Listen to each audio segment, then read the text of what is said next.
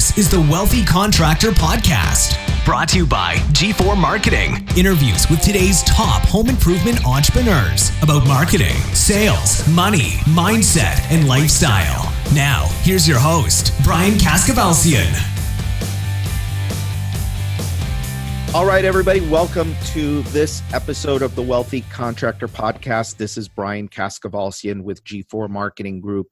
And today, I've got Victor Smolyanov from Victor's Roofing. And believe it or not, we were just talking about this before we went live.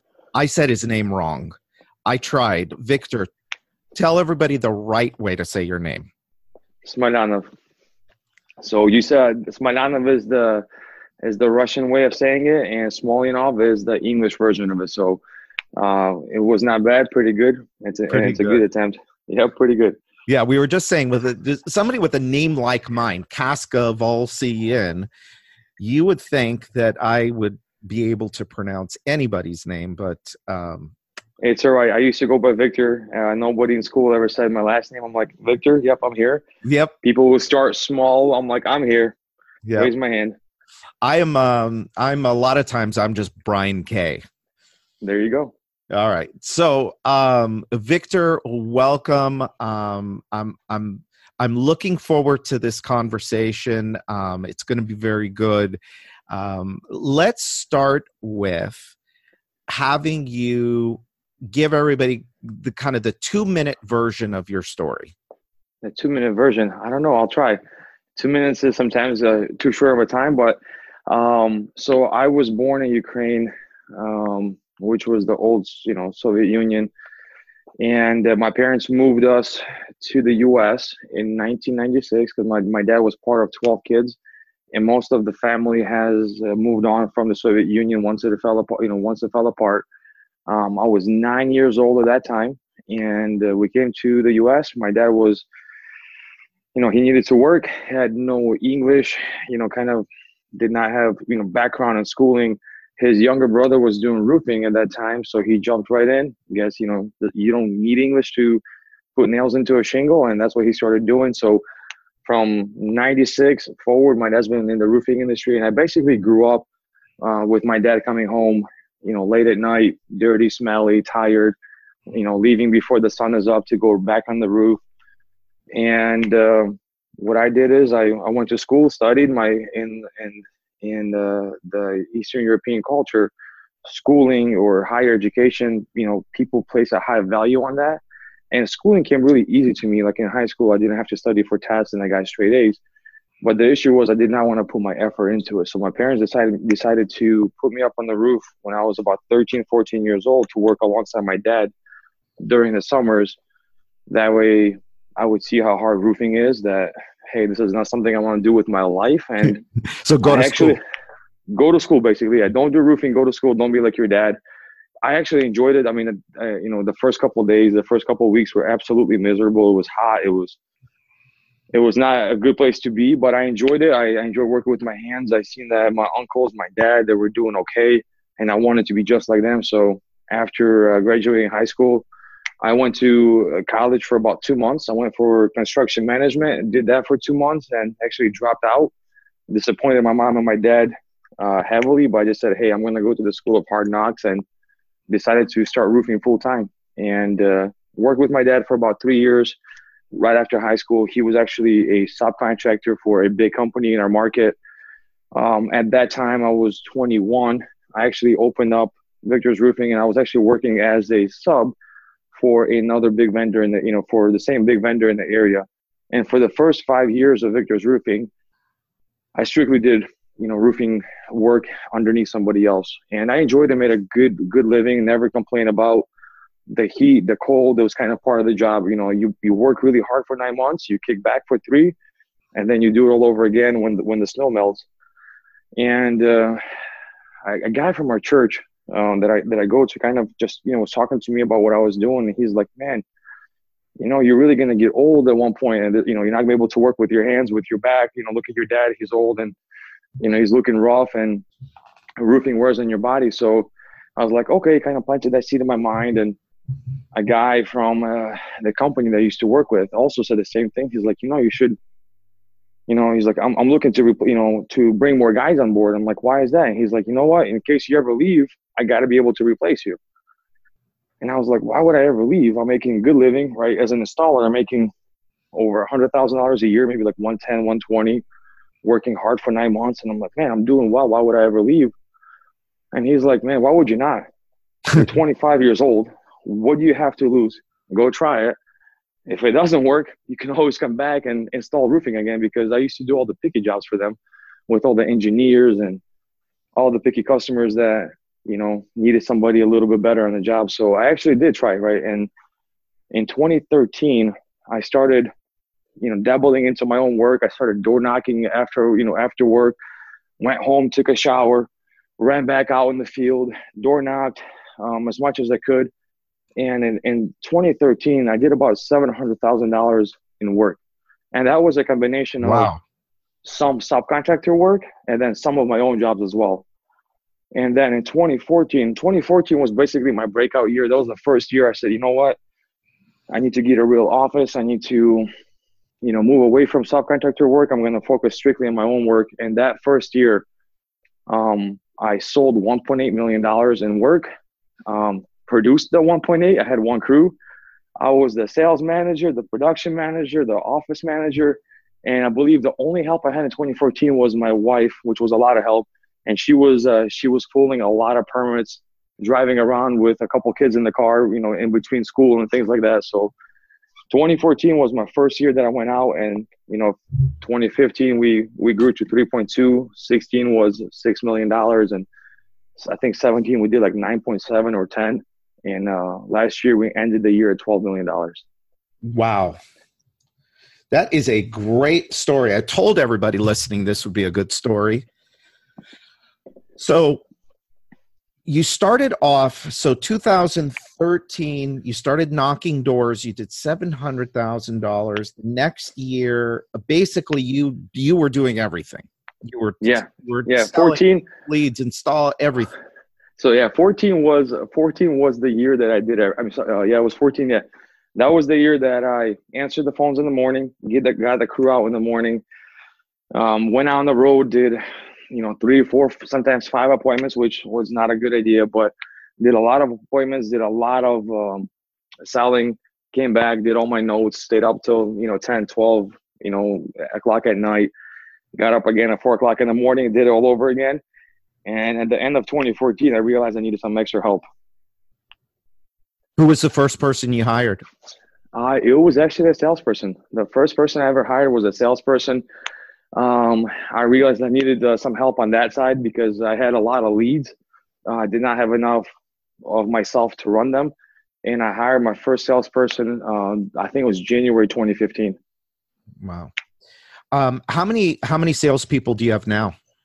So we have 14 salespeople on the road, and also a sales manager in place as well. Wow. Awesome. And so how many jobs in 2018, how many jobs did that 12 million represent? So we did about 1,400 jobs, I think 14. Slightly over that. Yep. Wow. And that's a combination of replacements and repairs, as we do both. I used to shy away from repairs and, strictly wanting to focus on replacements. But as we continue to grow, we've also, done a lot of repair work as well. Yeah, I was going to ask you about that. Repairs is smart. I don't know. If you're a roofer and you're not doing repairs, I think you're leaving so much opportunity on the table. It's a pain. Yeah. I get it. It's a smaller ticket. I get it. But, look, it's higher margin, but also the people that you go and do repairs for, those are the people that are going to come and buy roofs from you a year from now, 2 years, 5 years, whatever the number is. Exactly. And we're just, we're just starting to see that effect, right? It's not like you install, you do a repair and in 6 months they come back for a full roof, right? Right. So a lot of times we try to focus on higher end repairs, right? We're not looking to do a $200 or $300 shingle replacement. Our minimum is, $825, and our average repair ticket is closer to $2,500. We're trying to get a full valley, the roof to wall, maybe a new upgraded ventilation. So the people that we worked with in the past, let's say a year back or 2 years back, they're just now kind of starting to come around into a replacement. But the biggest reason that I wanted to start doing that is I know that, once the economy takes a dip, and we've been up on the, on the uprise for quite a while, probably close to a decade now, since 2008. But to me, I want to make sure that we have a full-blown service department in place the next time the economy takes a dip, because, people will be shifting more to that. And I want to make sure that our company is ready. We know how to sell it. We know how to market it. And we're going to be able to adjust from, strictly roof replacements, more to roof repairs. And then once it comes back up, keep going the right direction. Yeah. One thing I don't think we mentioned on here is your market area. Tell everybody what part of the country you're in and how big your service area is.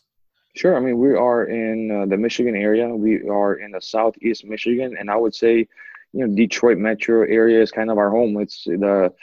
We're located about 20 minutes outside of Detroit, and I would say we travel about an hour each direction of us, maybe sometimes an hour and a half. So I would say like about 60-mile radius outside of our office. Okay, it's not too bad.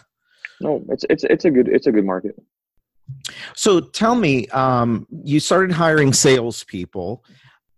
What was kind of the next thing that you had to do after you brought on your first salesperson? What was kind of the next thing you had to do?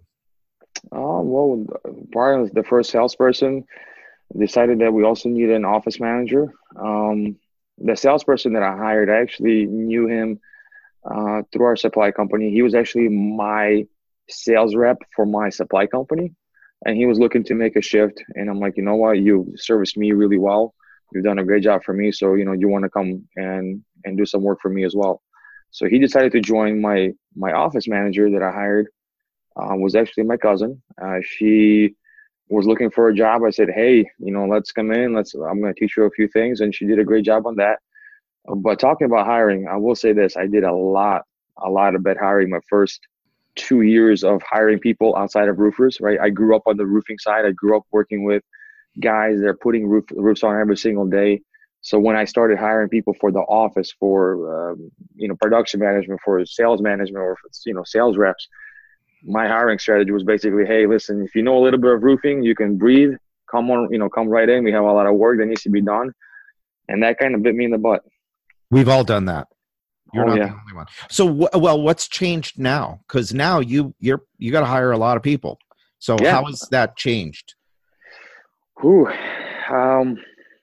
I would say being more particular about who we bring in, know what we're worth as well as a company and who we want in here. In 2014, I guess in 2015, the first time I hired somebody, I almost had to beg people to work for me. And what I mean by that is, if you have a decent career, you're making decent money, why would you ever switch to work for a guy right, who just started doing his own work, who might not be stable, who might go out of business? And so it was a high risk, but it needed to be a high reward position. And I just said, hey, listen, anybody who's willing to work with me, come on in, right? Sometimes hiring family, friends, or people that or people that had experience is not the best thing. And I used to actually hire based on roofing experience, right? Like my first sales rep was, hey, he sold roofing in the past, so this should be an easy transition, and it hasn't, right? So what we're doing now is we're actually hiring people without sales experience. We're hiring people without any roofing experience. Our entire production department, and I'm not talking about roofers, right? I'm not talking about installers, but the people who manage the work, schedule the work, supervise the work, they had no roofing experience. And why this did is the you production. do that? Why did you? Because a lot of times, every time I hired with experience, I was basically hiring bad habits. And it took me about 2.5 years to realize that, as we had turnover, as I had stress, as I couldn't sleep at night because somebody said this and they said this or they acted that way. And when I decided to do, I'm like, listen, I'm going to stop hiring experience. Let me hire for the culture. Let me hire for the work ethic. And I can teach you the rest. I can teach you roofing. It's not rocket science, right? How to put a roofing order together, or how to schedule it, or how to pull permits, or how to supervise it. And the same thing for sales. Our entire sales department, so we have 14 sales reps. And the only sales rep that had experience was Vitaly. He's been with me since day one. So he's been with me for over 10 years. He's the only guy in the team who's actually had roofing experience in the past. All the rest of our guys, most of them had no sales experience, zero roofing experience, but they're also some of the top performers that we have as well. Well, I was going to say, if you've got 14 salespeople and you've got 12 million in revenue, you've got people that you brought from outside of home improvement, and you put them into a process or a system where they're producing over $1 million a year. I mean, you've got quite a few of those, I would imagine. We do, yeah. And last year, $12 million, that was with 9 reps. So that was with 14. 9. Okay. Exactly. That was actually with 9 reps. This year we have 14 because as we hire more people, we're putting them through training. And we do absolutely have a sales system that we put in place about 1.5 years ago. Mm-hmm. And what kind of smacked me in the face was when I was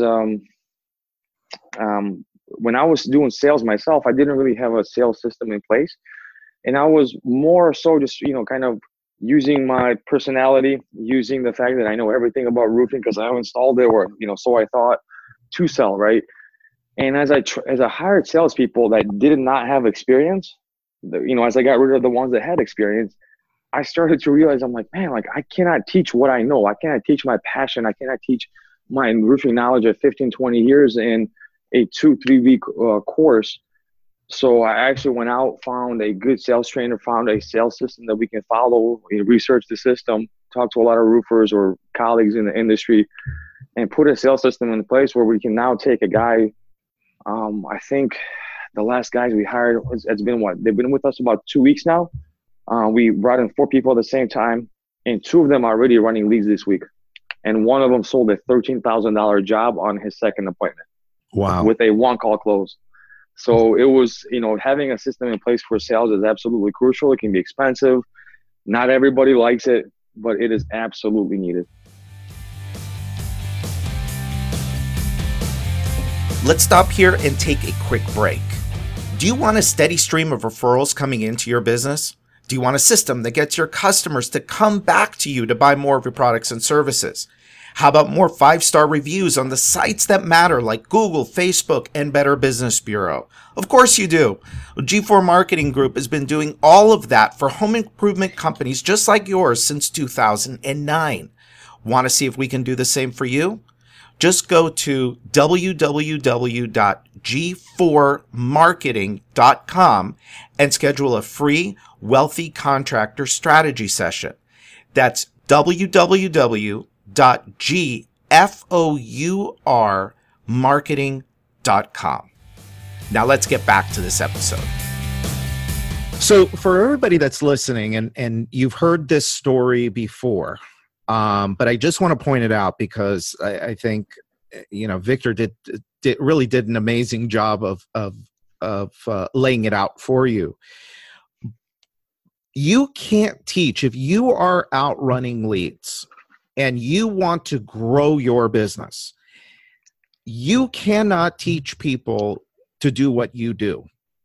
100%. You cannot. As the owner of a business, there's an innate ability. There's something built into us as owners that allows us to go out and sell people. But that's not something we can bottle and teach how to do. And when you realize that, like Victor did, and said, well, wait a minute, I can't teach them what I do. I got to go find a system. That's how you grow a company. If you want to try and create your own system, I don't know about you, Victor, but I'm not much for reinventing the wheel. No. If somebody else already has the system, I'm going to go buy it. Yeah. Right? Absolutely. And there's a lot of systems out there, right? As you become more familiar, there's, windows, selling windows, selling siding. Everybody has a 10-step system with, coming in, the pre-close, asking the questions, doing the product demo, and all those things are it's finding the right person, the right system that fits your needs, fits your style, and going for it. And I think the biggest thing, the misconception that I had as an owner, in 2014 and 15, and even probably early 16, I was bashing on the guys who had a sales system. Like, oh, those guys are high pressure. Those guys make you sign on the day of the job and this and this. And guess what? When I started trying to grow my business, I'm like, hey, I need a sales system because I cannot teach my sales team what I know because I have that passion. And I also cannot rely on, 1 or 2 natural salespeople that you might have that can, sell anything to anybody. And that sales system for us now is absolutely crucial. All of our guys follow it. Our sales manager, Eva, she does a phenomenal job of holding our guys accountable to it. And that's the one other key aspect to a sales system. You can teach it, you can show it, but are you holding your guys accountable to it? Are you checking to make sure they're following it, right? Are you calling your customers to make sure they did everything they were supposed to do?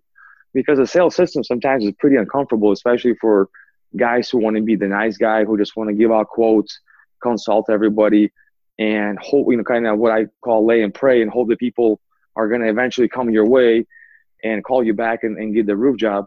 So if you follow the system, if you have a person that will hold your team accountable, man, that will just supercharge your results.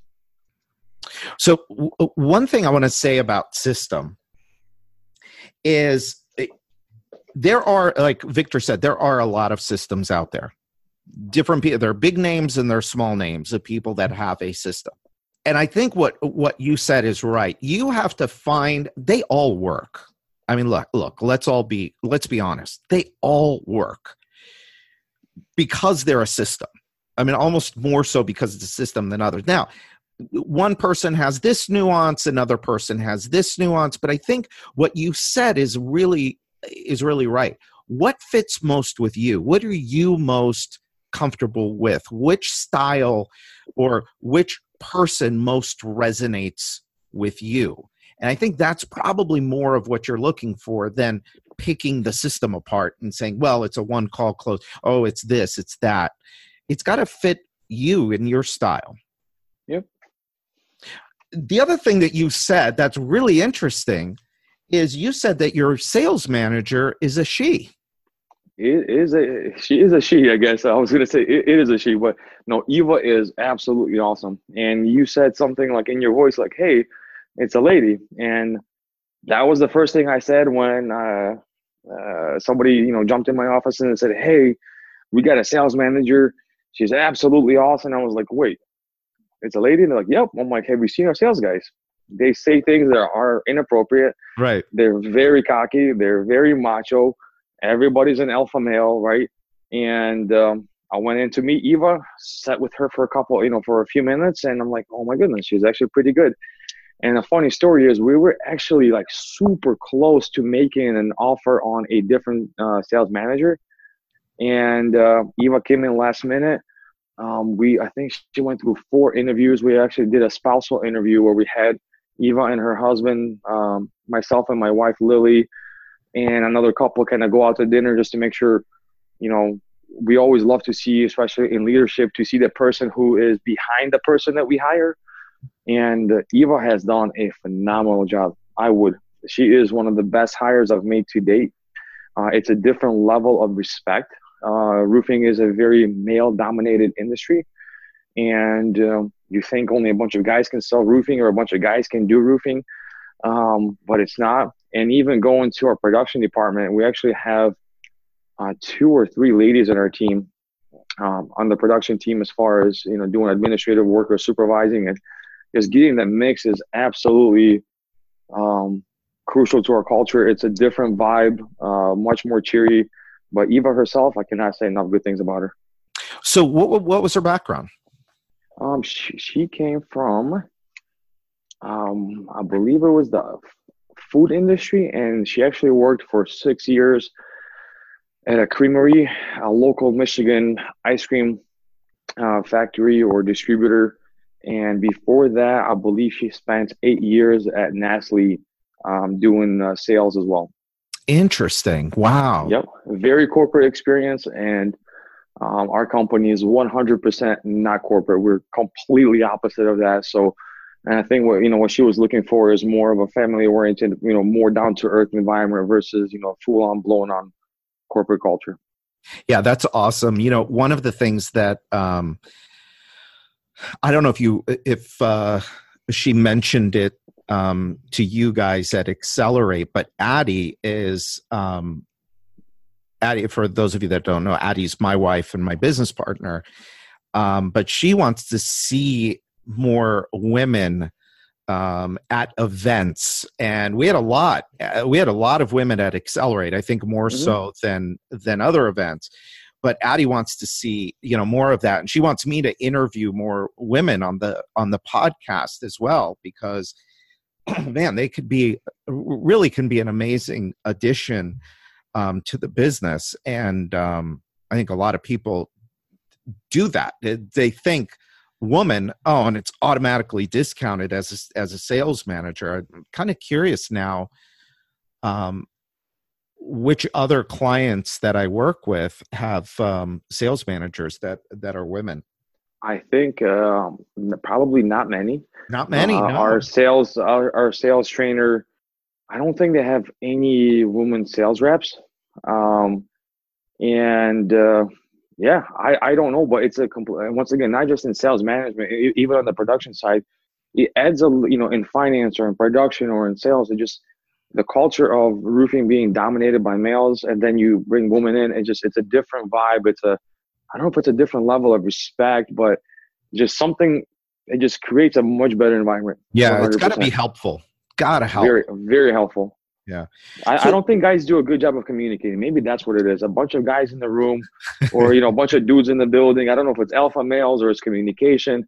It just does not go as good as when you put women in the mixture. The communication becomes better. Guys become nicer, more respectful. It changes. Yeah. So one thing that you said, also that I thought was very, very cool, and I want to know a little bit more about it, is I think you called it a spousal interview. Yep. So you want to get to know, so somebody's joining your leadership team, using our language, I'm assuming that you call it some version of that, but a sales manager is on the leadership team. Yep. Is it always your practice to meet the spouse and go out to dinner or do something like that? Tell me a little bit more about that.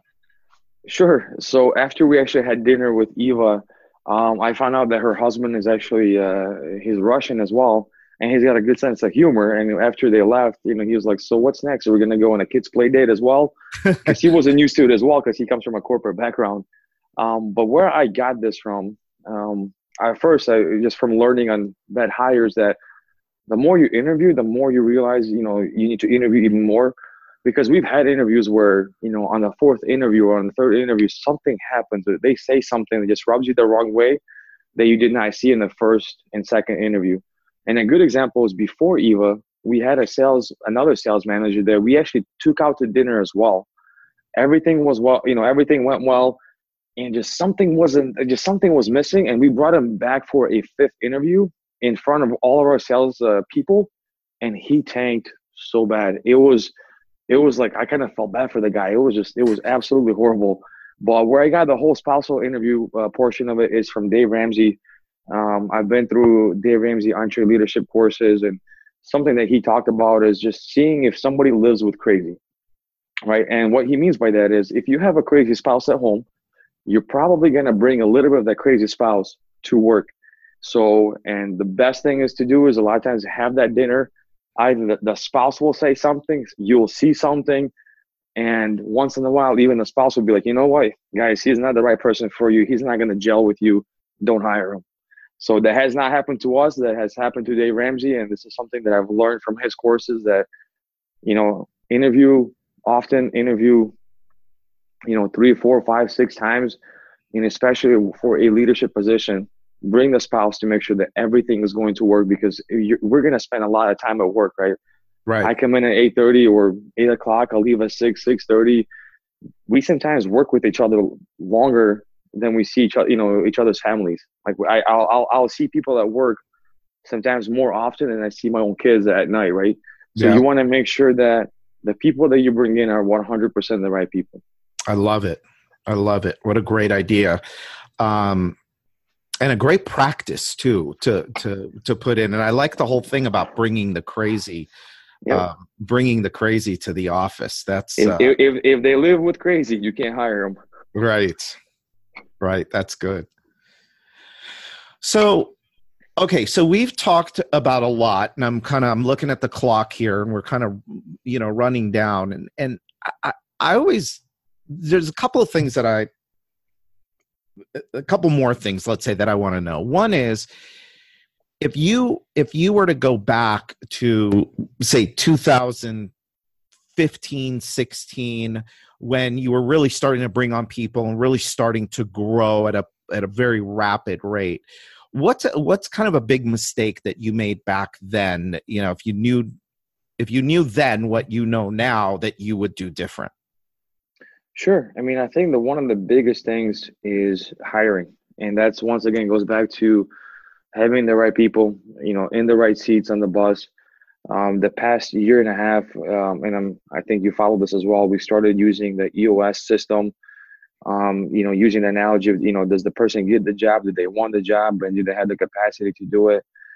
I did not follow that. I did not know any better. I just said, hey, I am swamped. I'm working 15 to 18-hour days every day, not seeing my kids. I'm FaceTiming my kids from the office as they go to bed just so I can see them over the phone for a little bit. And I really needed help, and I was desperate. And a lot of the people that I hired back in, 3, 4, 5 years ago, they're not with us anymore. And you can say that that's a mistake, right? Like, that you don't want to repeat again. But I also look at it in a way that it's a learning experience as well. I went to school of hard knocks. You live, you learn. You make your mistake once and you say, you know what, I've been burned. I'm not going to do that again.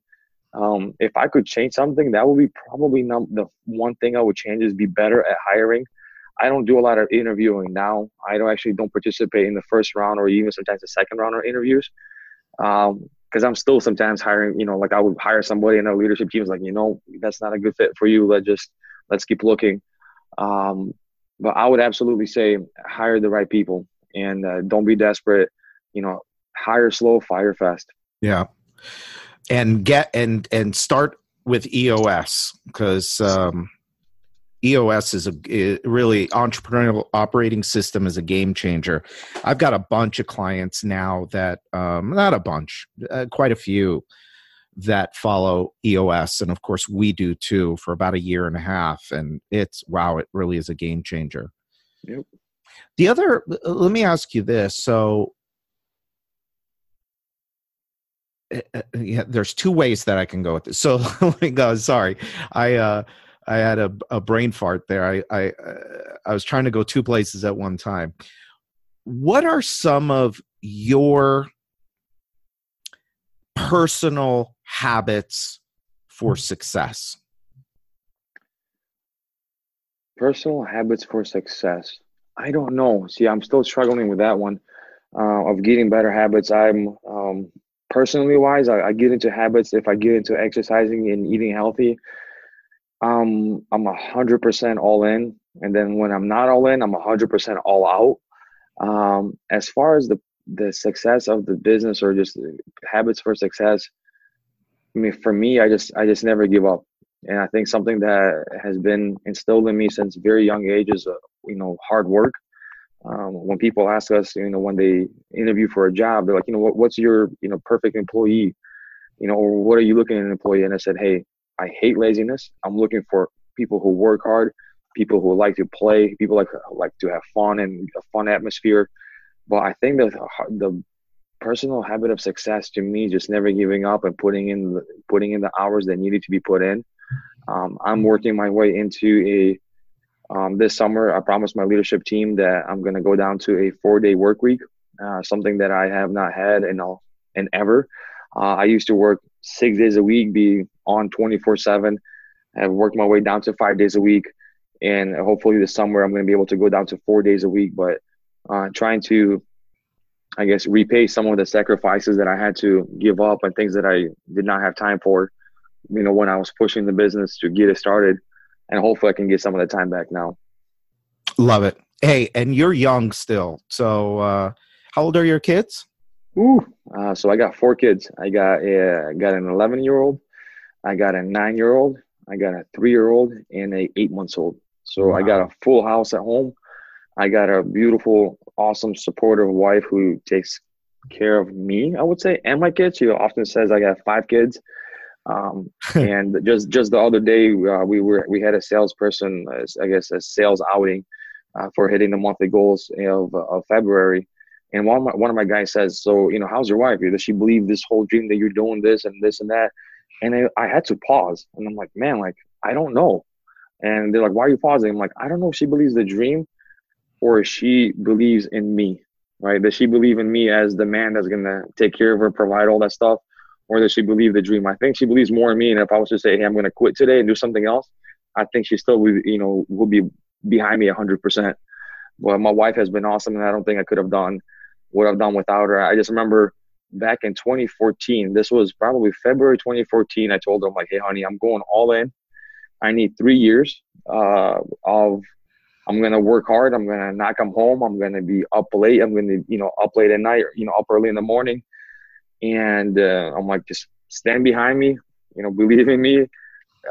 And she did, and she hasn't complained since. And she's kind of been winking her eye at me like, okay, like, it's been 5-6 years, you want to take it slower. So like I said, this is where, this summer I'm trying to go down to 4 days a week. Well, good for you. And hopefully next year, 3 days a week, because I was at your conference. And I think one of your guys said he runs his business like 1 day a week. I'm like, geez, I want to be that guy. Yeah, so I'm slowly working my way out of the business, putting a leadership team in place. And hopefully next year I can go down to 3. But baby steps. That's awesome, man. Well, look, I think what you've done is just fantastic. You built a hell of a company, and there's a whole bunch of other stuff that we could have talked about. And I know just in the little bit of time that you and I have spent together, I've just been very, very impressed with what you're building over there and how you're going about it. And so I thank you for taking the time and being here with me. And I hope that everybody gets it. God, you got to get a ton of value out of Victor's story. I think it's fantastic. So thank you again. I appreciate it. Awesome. Thanks, Brian. Yeah. All right, everybody. So until next time. Oh, before that, hold on. Make sure you go to thewealthycontractor.com if you're not already on our list. Get on our list. We've got a bunch more resources, free resources for you at thewealthycontractor.com. So until next time, this is Brian Kaskavalsian with G4 Marketing Group, and this is the Wealthy Contractor Podcast. All right, so that's it for today's episode of the Wealthy Contractor Podcast. Let me ask you, did it help you look at your business in a new way? Did it spark an idea or ideas you hadn't thought of before? Do you have a list of action items that you can take and implement into your business or your life today? I really hope so. Now, before you go, make sure you subscribe to the Wealthy Contractor Podcast so you get access to the latest episodes as soon as they're available. We're always striving to provide you with great content, so you don't want to miss what's coming up. And a favor. I'd really appreciate it if you'd go to iTunes and post a review of this podcast. Let us know how we're doing. The Wealthy Contractor Podcast is brought to you by G4 Marketing Group, where we help contractors of all kinds create customers, keep customers, and multiply their customers and profits.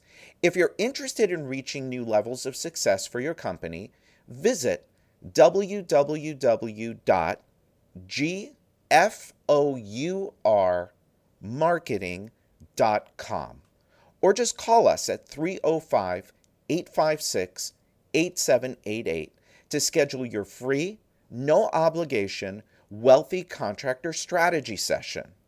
Now, during this strategy session, we're going to look at 8 key performance factors in your business, and we're going to help you uncover opportunities for growth, for leads, for sales, and for profit. And finally, we started the Wealthy Contractor as a resource to help you, the home improvement entrepreneur, regardless of where you are on the wealthy scale, get where you want to go.